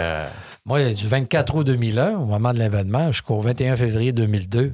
Ben, d'ailleurs, demain, on est quoi, le 18 aujourd'hui? Ouais. Mais dans 3 jours, ça fait 18 ans d'abstinence que j'ai. Là. 6 mois que c'est passé après de l'événement jusqu'à ma dernière brosse. J'ai été sur une brosse monumentale. Pas capable de prendre ce qui m'arrivait. Trop d'émotions pour un être humain géré. J'ai manqué de mourir, moi, dans la nuit du 23 au 24 août 2001. Non, mais je trouve que, tu sais, j'écoutais un peu parce que, tu sais, je voulais juste me rafraîchir la mémoire de ce que c'était. Puis, tu sais, t'as pas besoin de faire une longue recherche pour réaliser à quel point c'est... À ce jour, c'est encore un exploit historique. Là, pour moi, je l'aviation. le vois pas comme un exploit. Moi, c'est encore le gars qui est dans la mort et qui s'en sort. Non, mais quand je dis ça, c'est même techniquement, Robert. C'est-à-dire que techniquement, je pense qu'à ce jour, c'est encore le plus long vol plané d'un avion commercial. Peut-être. Ça me préoccupe pas. Mais moi c'est le côté humain de cette chose-là. Bien sûr. Toute ma vie, je me mets dans la mort puis je m'en sors. Tu comprends? Puis là, encore. Puis je pensais que me mettre en prison de moi-même, c'était le pire merdier que je m'étais sorti. Mais là, je tombe dans un merdier que c'est pas moi qui l'a provoqué. Tu comprends-tu? Puis là, j'ai tellement d'expérience de me mettre dans la marde, de m'en sortir. Il faut que je m'en sorte de ce merdier-là. Fait que tu réfléchis pas quand on ça aurait arrive. dit que j'ai comme été entraîné Pour ça. pour que ça m'arrive, ça. Tu sais? Puis après, quand tu me disais tantôt, quand je suis revenu, je suis devenu une personnalité publique, la prison, quand je suis sorti de prison, m'a aidé à gérer les médias après. Parce que quand je suis sorti de prison, t'as plus une scène, il n'y a plus personne qui veut rien savoir de toi, sauf ta mère. Puis il faut que tu recommences à vivre. Et demain matin, il faut que tu aies une pinte de lait, puis un quart de pain, puis tu aies une place pour rester, puis tu n'es pas pour vivre aux dépens de ta mère toute ta vie. Puis, tu sais, elle veut bien t'être hébergé pendant que tu t'en reviens d'abord. Mais tu t'en reviens d'abord comment? Tu sais, je veux dire, parce que là, ton seul domaine que tu connais, c'est piloter des avions. Puis là, toutes les portes sont fermées parce que tu t'es brûlé. T'es le gars qui a fait du temps. Oui. Puis il y a une maudite gang qui sont contents que t'aies fait du temps parce que t'étais pas. En plus, t'étais pas vivable quand t'étais avec eux autres. Parce que t'étais le honneur qu'eux autres pensaient que t'étais le. Tu sais. Plein de marde. Plein de marde. Ben, c'est mon surnom. Mon surnom, quand j'étais jeune, une de mes blondes m'avait surnommé Piché à la marde. Elle m'avait pas dit ça. Je le savais pas. Elle m'aimait bien, mais moi, je trouvais ça drôle. Ah, c'est cute, tu sais. Mais quand tu repenses aujourd'hui avec mon cheminement des associations anonymes, elle avait raison. Elle avait mis le doigt sur quelque chose. Elle avait mis le doigt sur quelque chose dans mon maudit. J'aurais dû peut-être la marier, celle-là. Est-ce que... Puis tu sais, je trouve aussi que ce qui a été peu discuté, c'est il y a un syndrome post-traumatique clair de cet événement-là. Ben oui. Tu comprends? Oui. Au-delà du fait qu'on prend et on dit les mots héros national et tout ça, ouais. Premièrement, en dedans de toi, je fais juste imaginer l'état d'esprit comme alcoolique actif. La dernière affaire que tu vas entendre. L'ancien prisonnier, là. Ah, puis ça. Puis là, demain matin, il va sortir, là. Puis tout le monde me prend pour le héros, mais tout le monde sait que j'ai fait de la prison. Là, je suis devenu le zéro en dedans d'une semaine. J'ai eu peur de mourir. T'es le premier à avoir peur de mourir dans cet avion-là, le 23-24 août 2001. Puis une semaine plus tard, ils sortent mon passé que j'avais réussi à mettre dans mon jardin secret pour reprendre ma place dans la société. Puis là, demain matin, ce que j'ai réussi à garder en dedans de moi-même, tout le monde va être au courant. Hey, c'est de l'émotion sacrément gérée. Ça, ben non, mais c'est ça, je dis. Fait que c'est du post-traumatique presque en trip. C'est-à-dire que c'est non seulement l'événement comme tel qui... Non, puis tout le monde me dit, t'es le héros national. Je dis, ouais, mais monsieur... J'ai eu peur de mourir en moi. Non. Tu dis ça pour rester humble. Toi, tu dis la vérité, puis le monde ne te croit pas parce que tu as atterri cet avion-là, puis ils ne comprennent pas trop comment tu as atterri ça. Ils ne connaissent pas l'aviation, ils ne connaissent pas où tu as atterri, ils ne connaissent pas l'ampleur de l'exploit que tu viens de faire. Puis toi, ben, tu dis que tu as juste fait ta job, puis c'est ce que je pense encore aujourd'hui. Puis là, ben, ils me mettent 5 pieds de stable, puis tu leur dis non, j'ai eu peur de mourir. Puis là, personne ne veut rien savoir de ta propre émotion. T'sais? Émotivement, Robert, c'est une question qui me vient là mais tu sais, émotivement, là, quand, mettons, comme pilote de brousse, quand tu étais à Gaspé, je dis pilote de brousse, mais tu sais, ce genre de petit appareil-là et l'appareil commercial, dans la charge émotive et la charge de stress, parce que t'aimais ça, cette espèce d'adrénaline-là, ça va donner l'impression que de poser la question, c'est d'y répondre, mais est-ce qu'il y a une différence dans la charge émotive quand il y a des conditions particulières dans un plus petit avion et dans celle où tu as 200 quelques passagers? Dans la charge émotive, est-ce qu'il y a une différence? Non, pas en tout. Non? Non. Comme je t'ai dit tantôt, quand je suis sorti de prison, c'est là que j'avais eu besoin d'aide. Puis j'en avais pas. Puis quand je suis revenu du vol 236, j'avais toute l'aide au monde, puis le monde m'acceptait, puis je n'avais pas de besoin, parce que j'avais vécu la prison tout seul. J'étais encore là, mon côté l'honneur, tu comprends? Fait que je ne pouvais pas en parler à ma femme, je ne pouvais pas en parler à mes enfants, à mes frères, à ma soeur, à ma mère, à mes chums, parce que personne ne savait comment gérer ça. Tu sais, l'aviation, ils sont habitués d'avoir un crash, il y a une couple de survivants, on sait quoi faire avec eux autres parce qu'on a cette expertise-là. Mais un avion qui se pourrait cracher et qui n'a pas craché, et qu'est-ce qu'on fait avec ce monde-là? Puis là, il ne faut pas t'oublier qu'il y a eu le 11 septembre 20 jours plus tard. Fait qu'avec le 11 septembre, ça a beaucoup marqué les compagnies aériennes, entre autres. Fait que là, les compagnies aériennes, pour survivre, il fallait qu'ils s'occupent de leur gestion. Fait que nous autres, le 236, ont été comme un petit peu mis de côté. Tu comprends? Fait que là, je gère ça tout seul, toi, là. Moi, je me promène sur la rue et le monde tombe à genoux devant moi et me prend pour un héros. Moi qui ai un bum qui a fait de la prison puis que j'ai eu de la misère à reprendre ma place dans la société. Il y a quelque chose qui ne rentre pas, mais le fait d'avoir passé à travers tout seul mon après-prison, puis m'avoir replacé dans ma... m'a aidé à gérer cette crise-là. Tu comprends? C'est ça qui m'a aidé. Oui, c'est comme un coffre à outils. Tu sais, la question 1000 pièces que je dis à tout le monde, parce qu'elle n'est plus à 100 pièces, ma question est à 1000 pièces, c'est que ça veut-tu dire que dans le plan universel, quand on parle des associations anonymes, que du fameux lâcher-prise, puis tu n'as rien à faire, tout va se passer si tu es honnête avec toi-même, la rigoureuse honnêteté avec toi-même, tout va t'arriver quand c'est le temps de t'être arrivé, puis quand tu vas être prêt que ça t'arrive. Ça veut-tu dire que dans mon plan universel, à moi personnel, il fallait que je fasse de la prison pour que 16 ans plus tard, je sauve la vie de 293 passagers? Quand tu regardes ça de même, oui, ça se peut peut-être. Ça ressemble pas Parce que mal à quand ça, j'ai sorti de prison, si le monde m'avait dit « Fais-toi-en pas, un jour, tu vas revenir sur les gros porteurs », que je n'étais même pas là à ce moment-là, je dis jamais dans 100 ans, je connais le monde de l'aviation. Ils ne voudront pas de moi. D'ailleurs, ça a pris 16 ans qu'ils veulent de moi. Puis en plus, tu vas devenir l'héros national. Hey, t'en fumes du bon. Passe-moi-en, on va fumer ensemble, tu sais. Mais c'était un peu ce qui m'est arrivé. Donc, la question 1000 pièces, c'est qu'il y avait un plan. Ça faisait partie du plan. Mon genre de petit gars, à l'âge de 6-7 ans, qui s'est aperçu qu'il ne faisait pas partie du groupe, mais qui était un loner, puis qui a toujours fait ses affaires lui-même. Tu sais, moi, à l'âge de. Mon père était voyageur de commerce, comme je te disais tantôt, puis il était pris du cœur, tu sais, parce que dans ce temps-là, ça fait effort, tu sais. L'après-guerre, c'était une autre génération, c'est qu'ils étaient les champions, puis prendre un coup, fumer, puis, tu sais, je fais pas d'exercice, c'était même pas à mode dans ce temps-là. Non, fumer, c'était bon pour la santé, puis les œufs bacon... Laisse-en pas dans ton assiette. Ouais, c'est ça, tu sais. Puis, c'est ça, puis moi, ma mère, elle disait tout le temps, là, il vient d'avoir une tempête, ton père va arriver aujourd'hui, va pelleter. Là, j'allais pelleter ça, mon âme, puis... C'était à droite. Il n'y avait quasiment pas un grain de neige. Puis mon père rentrait, puis s'assisait, prenait sa bière, il se mettait à boire. Personne ne me disait merci. Je me suis rendu compte très jeune que je n'avais pas besoin de l'approbation de l'autre pour savoir que j'avais fait du bon travail. Tu sais, j'avais pas besoin de la tape sur l'épaule. Ouais. Puis ça m'a suivi toute ma vie. Fait que c'était peut-être ça a renforcé mon côté loner de m'auto-gratifier de ce que je faisais. Tu comprends?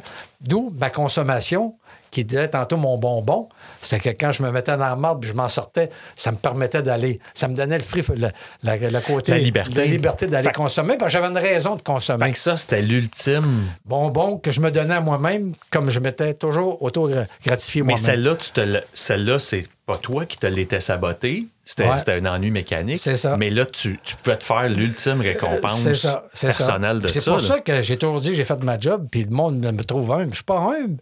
C'est que c'est pas moi qui s'est mis dans la marde.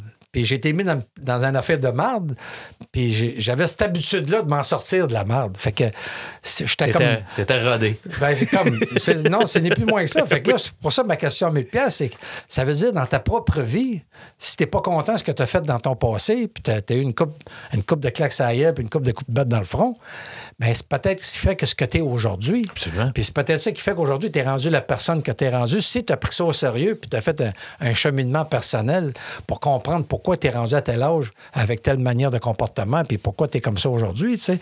Ça veut dire même ce que tu as fait de pas bon dans le passé peut te permettre de faire quelque chose de bien dans le futur. Mais je dis souvent, Robert, tu sais, moi, ça a pris, mettons, 4-5 ans, tu sais, où j'interprétais mal certaines des phrases dans la littérature anonyme à propos des défauts. Bon, là, je m'attaquais à ça. Puis tout ça, puis à un moment donné, j'ai fini par dire, bien, il y a une portion là-dedans que je vais embrasser qui je suis. Tu sais, moi, je suis un passionné. T'es obligé. Tu ne pourras pas changer ça. Exactement. Moi, t'es venu au monde de même. C'est ça. Je suis compulsif. Je suis quelqu'un de émotif, très émotif. Tu sais, mais faut que j'embrasse ça, faut que j'accueille ça. Il faut apprendre à le gérer. Exactement. Puis l'utiliser à bon escient, puis de le leverager de la bonne façon. Mais oui, effectivement, qu'il y a des fois que tu dis, voyons, asti, comment ça que je suis de même? On dirait que je suis trop de même. Non, je suis de même. C'est pas trop, pas assez. Je suis de même. Moi, je me suis... Moi, le genre de gars que je suis m'a amené à perdre le contrôle sur une consommation, mais c'est le même genre de gars qu'il faut que je suis, encore une fois, qui va me permettre de rester abstinent. Ben oui. C'est pas un gars différent, là. Absolument. C'est moi qui s'est mis là, parce que c'est moi qui va s'en sortir. Mais ma personnalité reste toujours la même. C'est comme ton sang-froid, Robert. Tu comprends? Ce même sang-froid-là fait que tu réussis à passer au travers 1 an et demi de prison, mais réussis aussi à faire poser un vol avec 293 passagers qui, dans à peu près toutes les circonstances, pour avoir fait quelques recherches, dans à peu près toutes les circonstances où j'ai lu, ça n'aurait pas dû se poser, cet avion-là. T'as supposé cracher, ça c'est sûr. Fait que c'est le même sang-froid, là. C'est pas un sang-froid différent. Puis ça vient, comme je te dis tantôt, de ma mère. Exactement. Alors, le front de bœuf. Le front de bœuf qu'elle avait. Puis elle a probablement tenu ça de sa famille à elle. Mon grand-père ou mon arrière-grand-père ou ma arrière-grand-mère. Qu'est-ce qui casse? Qu'est-ce qui t'amène justement au parc soit d'une maison de thérapie? Je pense que c'est une maison de thérapie dans ton cas, mais qu'est-ce qui casse? Ben, c'est que j'étais un gars, moi, qui s'est trop entraîné pour compenser ma consommation. Mais quand tu t'entraînes pour compenser la consommation, tu ne sais pas que c'est pour ça que tu t'entraînes. Ouais. Comme je t'ai dit tantôt, très jeune, j'ai commencé à m'entraîner. Déjà, en partant, j'ai pris ma santé. Moi, je mangeais du tofu à cette île dans les années 70. Puis mes chums me disaient, c'est quoi ça, le tofu? Quand je faisais mes vols à Montréal, il y avait une boutique qui en vendait. J'allais acheter ça là, puis je mangeais ça à cette île. Le monde ne comprenait pas que je mangeais du tofu dans les années 70. Je n'étais pas granola, mais... Très jeune, j'ai pris soin de ma santé, puis très jeune, j'ai vu que ma consommation pouvait brimer ma santé. J'ai compris ça. Quand tu es loner, tu t'aperçois des choses. Tu réfléchis. Tu réfléchis parce que tu es tout seul de ta gang. Absolument. Puis pas parce que tu vas être tout seul, mais c'est le même que ton mode de vie est. Fait que tu prends soin de toi-même tout le temps. Puis c'est ça que je me disais, un jour, quand j'ai vu que ma consommation augmentait dans le fameux 6 mois après les événements, je ne peux pas continuer à prendre un coup de main. Il faut que je parle de ça à quelqu'un. M'a pété sans ça. On me ramasser avec un anévrisme. Ou on fait une crise cardiaque. Ou je ne sais pas. On m'a fait un accident avec un avion parce que quand tu te lèves la brosse, c'est pas tout le temps. C'est ça. Je me suis dit, mais il faut que j'arrête. Je ne savais pas quoi faire. Mais je faisais partie d'une compagnie qui avait un bon programme d'aide aux employés. Cognais à la porte, comme dans le film. Cognais à la porte, j'ai besoin d'aide. Ben, on a un programme. Tu vas être le premier, encore une fois, une première. C'est toi, moi, j'ai toujours été bon pour les premières. Il dit, on va te faire rencontrer quelqu'un. Fait que là, ils m'ont fait rencontrer deux thérapeutes. Puis ça faisait pas mon affaire. Je me disais, ils essaient de me faire dire que j'étais en choc post-traumatique. Je disais, non, je ne suis pas en choc post-traumatique. L'événement du vol de 36 ne me dérange pas. J'en fais pas des cauchemars, je ne me réveille pas à nuit en soir, puis je capote pas à cause de ça. Moi, j'ai fait ma job. Le côté que je savais pas se mettre dans la marde, toujours s'en sortir, j'avais pogné la F1 de se mettre dans la marde, sortir de la marde, tu sais. Je dis, il y a d'autres choses qui me préoccupent, je ne sais pas c'est quoi. Aller jusqu'à temps que je rencontre le troisième, une madame, puis... elle m'a assis dans le coin, comme dans le film. Dans le film, c'est un gars qui le joue, mais dans la vraie vie, c'est une femme.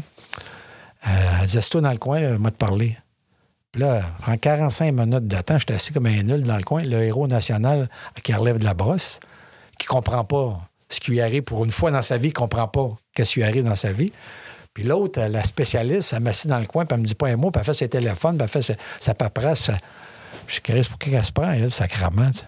Elle dit, bon, OK, M. Piché, je t'avoue, là, excusez-moi, puis là, elle s'excuse, puis la patente, puis elle voit bien que j'ai les yeux comme des... hors de toi, là. Moi, ça me chaîne du nez, puis la boucane de ça après les oreilles, là. Elle dit, écoutez, je comprends très bien votre désarroi, mais il y a un petit problème. Ah oui? Elle dit, parce que la majorité du monde qui se retrouve dans le même état que vous êtes présentement, c'est très rare qu'ils s'en sortent. Puis elle dit, savez-vous pourquoi? Je suis quasiment dit à cause, mais à tabarnak, si tu viens de me faire, c'est sûr qu'ils ne doivent pas s'en sortir. Elle dit, c'est parce qu'ils n'écoutent pas ce que je leur dis. Elle dit, là, vous avez perdu votre licence de pilote, parce que quand tu te fais prendre sa brosse, ta licence de pilote est arrêtée. Puis elle dit, avec mon programme à moi, si vous écoutez ce que j'ai à dire, puis vous suivez mes instructions, je vous garantis que dans 3 mois, vous allez reprendre votre licence de pilote, vous allez revenir sur la ligne, vous êtes un pilote à part entière, comme vous étiez avant votre accident. Elle dit, le problème, c'est que j'ai un taux de réussite peut-être de 2 %. Elle dit, elle, là, quand elle m'a dit ça, ça m'a comme... tabarnak. Pour une fois, il y a quelqu'un qui me dit la vérité, puis quelqu'un qui me dit qu'il y a une marche à suivre, puis j'ai juste à suivre ça. Moi, l'honneur, il a toujours eu ses propres principes, ses propres, marches à suivre. J'ai juste à suivre ça, puis dans 3 mois, encore une première, moi, éprouvé, moi, je suis dans le 1 % ou le 2 %, tu sais. Puis je suis embarqué là-dedans, puis 3 mois après, j'avais ma licence. Tu comprends? Puis je suis revenu sur la ligne. Tu sais? C'est elle qui m'a sauvé la vie. Elle m'a jamais dit, t'es un jeune post-traumatique, tu fais pitié. Elle m'a fait comprendre qu'à la prison, ça m'avait affecté bien plus que je pensais, que pendant l'année et demie de temps, j'étais sur le gun de peur et d'adrénaline pendant 1 an et demi de temps pour pas me faire violer, me faire sacrer une volée, me faire tuer. C'est 3 choses qui t'arrivent en prison si tu ne vois pas le non dit, le non écrit, parce qu'il n'y a pas de règle décrite. Là. Tu suis le règlement de la prison, ça c'est correct. Mais à 8 heures le soir, quand tu te ramasses dans ton bloc cellulaire, aller jusqu'à l'extinction des feux à 11 heures, dans ces 3 heures-là, c'est là qu'il faut que tu survives. Puis la survie que j'ai développée plus qu'un autre à cause des événements obligatoires m'a permis de survivre le 236 quand le deuxième moteur a arrêté. Là, c'est là que ça s'est joué. Le monde me prend pour un héros parce que j'ai atterri un avion sur un île. Ça, j'en connais 3-4 de mes chums, des collègues de travail qui auraient été capables de faire la même affaire. C'est pas là que ça joue. C'est quand le deuxième moteur a arrêté. C'est là que le cœur m'a arrêté. Hey, t'es au-dessus de l'eau de nuit, hein? 33 000 pieds dans les airs, tu pèses 150 tonnes, tu as 293 passagers, 12 membres d'équipage, t'es au-dessus de planer, au-dessus de l'eau, de nuit, plein milieu de l'Atlantique, aucune chance de t'en sortir, aucune porte de te sortir. Hey, je te dis-tu que t'es dans la marde, là? Puis là, t'es pas dans la marde que m'en sortir, m'a peut-être bien mangé une claque sur la gueule ou un coup de batte dans le front. M'a mourir. Là. Quand m'a touché là, m'a mourir. Puis c'est là que mon côté front de bœuf, ouais, tabarnak, je le dis dans le film, là, ou dans ma biographie, ouais, tabarnak, c'est demain que ça va se passer, ben Chris m'a me battre jusqu'au bout. Mon côté prisonnier, toujours, hey, qui vise sur le gun. Sur le gun pour m'en sortir, je suis devenu sur le gun. Mais ça, c'est subconscient. J'ai rien fait pour ça. Moi, j'ai juste fait 1 an et demi de prison. Non, c'est juste une switch qui j'ai pas fait la puis... prison pour que ça m'arrive. Mais la tête a switché. Je disais, hey, n'offre-toi pas. T'as déjà été sur l'adrénaline. Moi, j'ai eu 2 attentats contre moi en prison que j'ai obligé de faire face tout seul. Puis j'ai chié dans mes culottes, puis je m'en suis sorti. Hey, tu vas peut-être encore chier dans tes culottes, là, mais je me souviens de l'adrénaline que je t'ai donnée en prison. Là. Je vais te la redonner. Tu as déjà vu dans une situation différente. Mais côté émotionnel, c'est la même maudite affaire. Tu t'en vas mourir. Tu t'en vas au bûcher. Fait que bats-toi jusqu'au bout comme tu t'es battu là. À force de me battre, l'avion restait... Je gardais l'avion dans les airs le plus haut possible. Puis plus que je la gardais dans les airs, plus je m'approchais de l'île, plus l'adrénaline montait, plus que je savais que j'allais pouvoir tenter un atterrissage. C'est un bout de terre, c'est une plage, c'est une route. Puis plus que j'approchais, plus je disais, hey, je vais me rendre jusqu'à l'aéroport. Puis d'un coup, j'étais sûr et certain de me rendre jusqu'à l'aéroport. Je te le dis, là, Alexandre, là.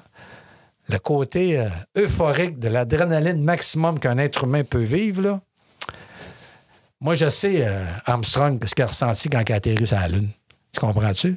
C'est un sentiment extraordinaire. Moi, je suis privilégié d'avoir senti une fois dans ma vie le sentiment de l'être humain de sauver sa propre vie dans une situation, dans un des scénarios les pires que tu peux pas être. Puis, tu as le contrôle. L'adrénaline te fait dire que tu as le contrôle du scénario. Que tu es au-dessus de ça. Tu es au-dessus de ça, qu'il n'y a rien qui va t'arriver. C'est un sentiment. Cette charge-là, elle arrive comme tout le long ou elle arrive quand tu te poses? Non, tout le long du 18 minutes de vol plané. Quand j'ai su que j'allais faire l'île, là, ouais. J'aurais aimé rester. Tu m'aurais demandé d'atterrir là en envers, je pense que je l'aurais atterri en envers, puis j'aurais sauvé tout le monde pareil. C'est un phénomène, là. Moi, je comprends les gars de sport extrême qui se tuent, là. C'est qu'ils touchent à cette adrénaline-là naturelle maximum un peu. Puis le gars, il recourt après parce que c'est pas venu naturellement. Il l'a provoqué. Ouais. Moi, je l'ai pas provoqué. Elle m'est arrivée naturellement. Pour ça, je te dis, Neil Armstrong, quand il est venu pour allumer, puis on dit, allume pas, là, l'ordinateur s'est trompé. Il dit, je vais le prendre manuellement, il m'a l'atterri. Il y avait 3 secondes pour décider. Il l'a pris manuellement, puis il l'a atterri manuellement. Tu sais, son cœur battait moins vite que quand il est décollé. Non, mais tu sais, c'est pour te dire que le gars, il avait le contrôle. C'était le gars parfait. C'était le gars parfait pour faire ce qu'il a fait là, tu sais. Mais moi, j'ai ressenti cette adrénaline-là, tu sais, maximum. Tu sais, il y a Tiger Woods qui parlait avant ces événements, là. Il parlait de la zone. Oui. Il y a le temps ralenti. Pourquoi qu'un type, un journaliste, il avait demandé, il dit, pourquoi qu'un type de race noire comme toi réussit dans un sport de blanc, puis tu fais toujours le coup, là, 2 coups qui te permettent de gagner. Puis le coup que tu fais, c'est pas un petit roulé de 2 pieds, là. Tu fais un coup extraordinaire que jamais personne n'a vu.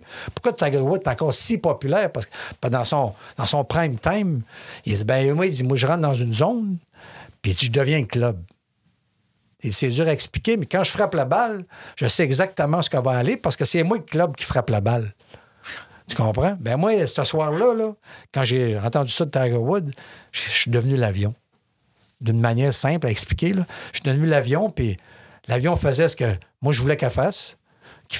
Puis il n'y avait pas de manière de pas... Je m'en sortirais pas, pour m'en sortir. Tu sais, je veux dire, tout ce que j'ai fait, c'est un atterrissage. Ça fait 35 ans que j'atterris des avions. C'est ça. Du premier coup. Pourquoi que celle-là, je la manquerais? Alors, c'est sûr que dans ma contrainte psychologique, j'ai pas le droit à une deuxième chance, comme dans la vraie vie, que tu remets les gaz, tu remontes, tu reviens. Mais je n'ai rien à foutre d'une deuxième chance. Je n'ai pas besoin de la deuxième chance. M'atterrir. That's it. Mais c'est une manière simple de l'expliquer, mais ça, c'est l'adrénaline, le sentiment, le privilège d'avoir ressenti ça un jour. Tu sais. Puis le problème que j'ai aujourd'hui, parce que ça fait quand même 19 ans que c'est arrivé, on fait 19 ans au mois d'août que c'est arrivé, là, c'est que je cherche plus cette adrénaline-là. L'adrénaline qui m'a amené à perdre le contrôle sur une substance, je le cherche plus. Mais tu le cherches plus du tout? Pas en tout, parce que j'ai vécu le maximum qu'un être humain ne peut pas vivre. J'étais allé au top. Fait que t'es rassasié. Je suis rassasié de ce côté-là, mais l'envers de la médaille, c'est que j'ai de la misère à être heureux. J'ai de la misère à la course du bonheur. Qu'avant, je prenais un coup, j'étais heureux. Là, même ça me dérange. Même ça ne m'amène pas au côté de l'adrénaline que j'ai ressenti. Fait qu'il faut que je trouve des petits moments de bonheur qui m'arrivent à l'improviste. Pour te dire, tantôt, j'étais avec mon fils, on est allé déjeuner avec mon fils et ça retournait travailler. Puis m'en venait ici, pourtant, je suis dans la merde, il fait beau, puis, tu sais, je voulais pas arriver en retard. Puis pendant 5 minutes, ça a 30, je sais pas pourquoi, j'ai eu un sentiment de bien-être. Super, je venais de te rencontrer, j'allais parler de ma 12e étape, puis j'allais passer le message.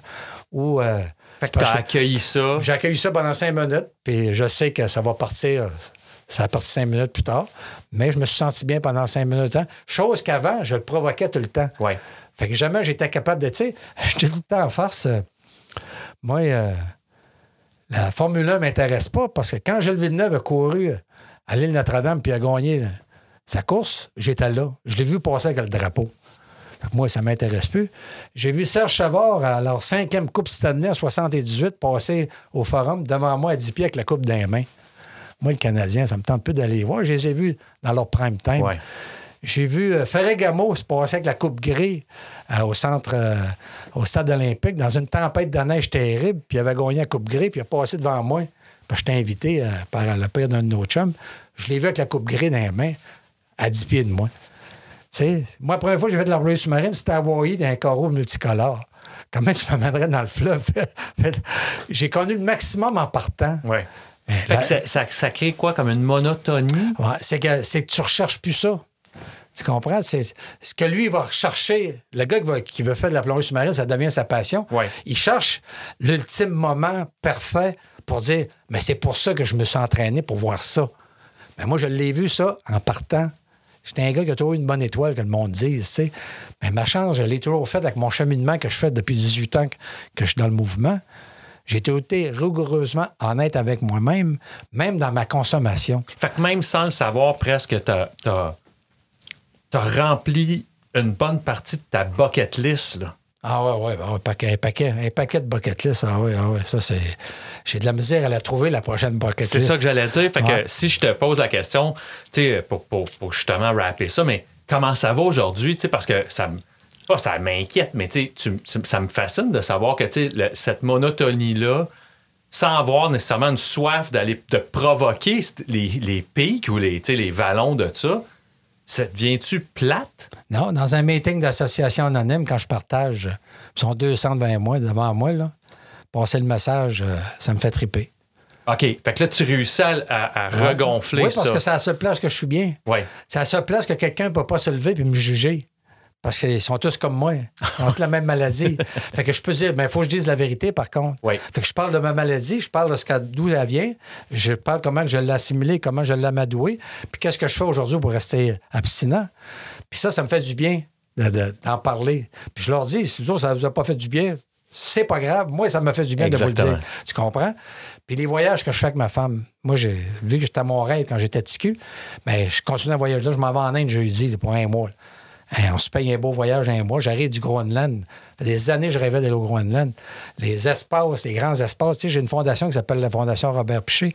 Puis j'ai organisé bien des treks à travers la montée des montagnes. Puis je me suis aperçu quand je suis arrivé au K2, puis tu passes dans la vallée de Karakoram, puis il y a des 8000 mètres là, à côté de toi. Là. Puis je me souviens toujours, c'est une fille qui est comique. Ça donne que je me retrouve tout seul dans une trail, puis il n'y a personne en avant, peut-être pour 1,5 kilomètre, personne en arrière, puis la trail est droite. Puis tout seul, puis il me pogne une envie de numéro 2. Je dis, bon, ben, m'aller en arrière d'une roche. Là, je suis assis, mon homme, à 5000 mètres, avec des montagnes de 8000 mètres chaque côté, dans un espace qui n'a aucun son. Il fait beau soleil, je suis en train de faire le numéro 2. J'ai dit, tabarnouche, je vais mourir ici, là, puis j'aurai tout vécu. Ça va être correct. Ça va être tout vécu. Tu comprends? C'est juste des moments de même qui fait que j'apprécie la vie aujourd'hui. J'ai plus besoin de me mettre dans des situations extraordinaires. Qu'est-ce que tu mets, dans le fond, dans ta bucket list? Tu as parlé de l'Inde, ça devait faire partie des voyages que tu voulais te taper, mais pas... Ça fait 4 fois que je vais en Inde, mais je suis pas rassasié. Ouais. J'arrive dans un chaos, puis le délinquant que j'ai été, puis le loner que j'ai été, moi, vivre dans un chaos, c'est là que je performe le mieux, tu sais. C'est là que je vois que maintenant, il faut que je m'occupe de moi-même. J'ai jamais pris le temps de m'occuper de moi-même toute ma vie. Ça tourne pour les autres, les enfants que j'ai eus, puis, tu sais, mais maintenant, je m'occupe de moi-même, puis aller au Groenland, puis aller en Islande avec ma femme, c'était mon voyage à moi que j'avais choisi. Je n'avais pas choisi parce que ma femme voulait aller là, mes enfants, je les emmenais en voyage. C'est moi qui est allé, tu comprends? Là, je m'en vais en Inde de la même manière que ma femme. Puis tout ce qu'on voyage depuis que j'ai pris ma retraite depuis 2 ans, c'est tous des voyages de même que je fais. Je fais ce que je veux, avec qui je veux, quand je veux, de la manière que je veux le faire. Tu sais, c'est une liberté totale, tu sais. Quand tu montes des montagnes, là, tu t'aperçois que ton arrêt de consommation, ce que j'essaie de faire comprendre aux gens, des fois, qui ont de la misère à faire la corrélation, c'est que le gars qui se lève le matin et il fume des cigarettes, un gars qui fume la cigarette, il se lève le matin, il travaille de 9 à 5 dans un bureau dans le centre-ville, là. Lui, la première chose qu'il fait en se levant, là, il planifie ses cigarettes dans la journée. Mm-hmm. Quand est-ce qu'il va pouvoir fumer? Puis ça, mettons qu'il y a un meeting à 9h30, c'est pour finir à 10h15. Il sait qu'à 10h16, il va être dehors en train d'en fumer une parce qu'il va pouvoir prendre un break entre la sortie du meeting pour retourner travailler. Mais là, il est rendu 10h30, puis le gars qui parle en avant, il n'est pas fini. Penses-tu que ces 15 minutes-là, le gars, il écoute ce que l'autre dit en avant? Il pense juste à aller fumer. Tu comprends? Fait que le gars, il n'est pas libre. Il est aliéné par sa cigarette, mais il ne pense pas parce que c'est un besoin physique qu'il a. Ben moi, j'essaie de faire penser au monde quand je leur parle de mes voyages. La liberté que j'ai pendant un voyage, elle correspond à la liberté que j'ai depuis que j'ai arrêté de consommer, que c'est plus dans ma tête de consommer. J'ai pas besoin de planifier mes brosses, planifier quand est. Non, ça me donne une liberté totale de faire ce que je veux présentement à la retraite. Puis c'est pour ça que j'aime voyager encore aujourd'hui, parce que quand tu voyages, la priorité, c'est de faire attention à ta propre sécurité et à la personne avec qui tu es. Parce que tu es dans un milieu que tu connais pas, tu es en dehors de chez vous. C'est hostile. Tu es hostile, tu n'es pas un coup de téléphone. Fait qu'un peu comme quand je suis rentré en prison, il y a des noms dits, des noms écrits. Que chaque pays, c'est différent. Faut que tu t'identifies. Faut que tu t'identifies. Puis ça me fait triper parce que toute ma vie, j'ai fait ça. Tu comprends? Fait que là-dedans, je suis bien. Quand je vis dans le chaos, moi, je suis bien parce que je suis capable de respecter les noms dits et les noms écrits parce que ça m'a sauvé la vie souvent. Puis ça, j'aime bien me mettre dans ces situations-là. Me préoccuper de ma propre sécurité, d'être responsable de ma propre sécurité, puis en même temps d'être libre de mes mouvements devant du monde que je ne reverrai jamais. Puis la vigilance, c'est une aptitude. Ah ouais. Tu comprends? C'est une qualité, la vigilance. Ben, tu sais, je reviens toujours à ma mère, tu vas trouver ta avec ma mère. Mais il fallait qu'elle soit en maudit dans les années 30, dans le temps de la crise. Elle arrivait toute seule ici, à Montréal, puis se trouvait une place pour rester, puis commencer à travailler. Puis, tu sais, je veux dire, c'est pas jamais retourné chez eux, là. Elle a rencontré mon père à 28 ans, 11 ans plus tard. Elle a rencontré mon père, puis elle avait fait sa vie, elle, là. Tu sais, je veux dire, que ses sœurs étaient restées en Gaspésie. Tu comprends? Ben oui.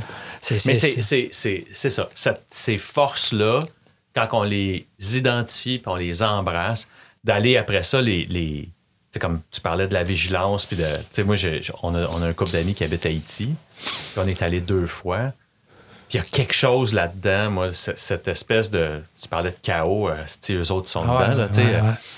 Il y a quelque chose effectivement là-dedans qui, moi, me rend curieux. Ma femme, ça l'attriste, elle trouve ça tough, elle a raison. Mais moi, il y a quelque chose qui pique ma curiosité énormément. Tu sais, il y a quelque chose qui. Pas qui m'apaise, là, tu sais, Chris, ça serait mentir. Il y a quelque chose qui t'attire là-dedans. Oui, il y a quelque chose là-dedans de... où est-ce qu'il faut que tu aies les yeux partout, il faut que tu sois comme sur le bout de tes orteils, il faut que tu comprennes... Mais c'est ça que tu as fait dans ta consommation sans t'en rendre compte. Exactement. Tu sais, qu'il fallait que tu te watches, pas le monde ne s'aperçoit pas que tu es sur la brosse, que tu as fumé un joint, puis que tu continues à performer pareil, puis sans vouloir, tes 5 sens étaient allumés, puis tu étais sur l'adrénaline, puis c'est pour ça que tu consommais inconsciemment. Mais aujourd'hui, il faut que tu te comprennes que ça t'a emmené sur le bord de la déchéance. Absolument. Parce que tu cours trop. J'avais un thérapeute, moi, quand j'ai fait ma thérapie. Il disait, la vie, c'est un cercle. Tu viens au monde, tu es en haut du cercle, puis tu avances dans la vie, puis tu prends ton expérience, ton éducation. Puis à un moment donné, tu fais face à un problème. Si ça ne t'est pas expliqué très jeune comment faire face à un problème et le résoudre, tu t'aperçois qu'en consommant, comme je disais tantôt, à 15-16 ans, quand j'ai fumé ma première puff, je me disais, ben là, tu prends un shortcut pour la réalisation de ton problème. Mais dans le fond, le problème n'est pas réglé, mais ta consommation te fait dire que tu l'as réglé, le problème. Exactement. Mais là, le lendemain matin, le problème est plus gros, mais tu as fait un autre shortcut pour pouvoir faire face à ce plus gros problème-là. Oui. Fait que tu ne le règles jamais, ton problème. Aller jusqu'à temps que la déchéance t'amène soit à la prison, soit à la folie, soit à la mort. Hein. C'est de même que ça marche. Hein, ça. Robert, merci énormément. Ben, ça me fait plaisir. Moi, voyons. vraiment, tu sais, c'est ça. Ce projet-là, c'est un projet de un membre. Ben, comme c'est pour tous ça les que j'ai membres. accepté. Iliane m'en avait parlé un peu, puis la patente, je me suis dit, ça vaut la peine d'aller parler à son micro, puis donner un peu de, tu sais, en parler, puis Exactement. diffuser, puis passer le message. Je fais de ma 12e étape, en venant ici ce matin. Puis comme je te disais avant de commencer à enregistrer, tu sais, pour moi, c'est toutes les façons qu'on a trouvées, comme tous mes invités, à se sauver le cul. Ouais. Puis il n'y a pas une bonne réponse. Il y a plein de bonnes réponses. Ouais. Puis à toutes les fois que j'ai un nouvel invité, ben, tu sais, j'apprends plein d'affaires. Tu sais, puis on parlait du film de Bill, puis tu sais, ça prend beaucoup de mon temps, ce projet-là, puis tout ça. Puis après ça, je me suis inquiété sur ma régularité dans des salles de meeting. Tu sais. Puis je m'étais retapé le film entre-temps. Puis là, j'ai réalisé qu'à 5 heures, grosso modo, là, entre 4 et 5 heures par semaine d'interaction avec souvent des membres, mais certainement des gens qui sont abstinents. Ça fait ton meeting. Forcément, je suis là-dedans. Direct. Exactement. Ouais. Fait que, tu sais, je fais du Bill et Bob, comme dans le temps, mais live dans un nouveau médium, dans une nouvelle technologie. Fait que je te remercie, tu fais partie moi, de ça me fait l'aventure. plaisir. Tu sais, puis pour terminer, peut-être, on parle du film de Bill et Bob là, que j'ai vu, bien entendu. Puis, il y a deux choses, moi, que j'ai remarqué dans ce film-là qui m'a bien trop marqué. Quand Bill était au chevet de Bob, Bob est en train de mourir, puis l'autre, tu vois bien que ça l'affecte, Bill. Là. Puis l'autre, il dit, garde ça simple. Ça m'a fait capoter. Puis la deuxième, c'est quand il est sur la côte ouest américaine, puis on va faire un meeting. Puis c'est drôle, il dit à sa femme en s'assisant dans le meeting, personne ne m'a reconnu. Elle dit, reste assis puis fais ton meeting. Ça m'a... C'était écœurant. Puis c'est dans les 10 dernières minutes quasiment du film. Ça m'a... Et c'est des grandes leçons d'humilité. Même de le gens. membre fondateur, le gars qui nous a mis sur la route, le gars qui nous a sauvé la vie, Exactement. par son mode de vie, sa méthode, même là, il se fait prendre dans son propre jeu. Tu sais. Puis heureusement aussi. Ah ouais, heureusement que les membres fondateurs ont eu cet éveil-là de comprendre que l'humilité, c'était la clé. Fait partie de la chose. Tu sais, puis en plus, pour finir ça, il s'assied aux côtés d'un gars, c'est son premier meeting, puis il est bien nerveux, puis il se met à y parler, puis il réalise qu'il n'a pas besoin de dire qu'il est Bill W. Exactement. Tu sais, puis sa femme dit, tu vois, là, tu viens d'aider quelqu'un, puis c'est ça, le but de la manœuvre, c'est de passer le message puis aider celui qui souffre. Exactement. Puis c'est pour ça que... C'est ça qu'il fait, puis c'est tout à ton honneur. Merci énormément, Ça fait plaisir, Robert. Alexandre. Merci. Merci. Salut.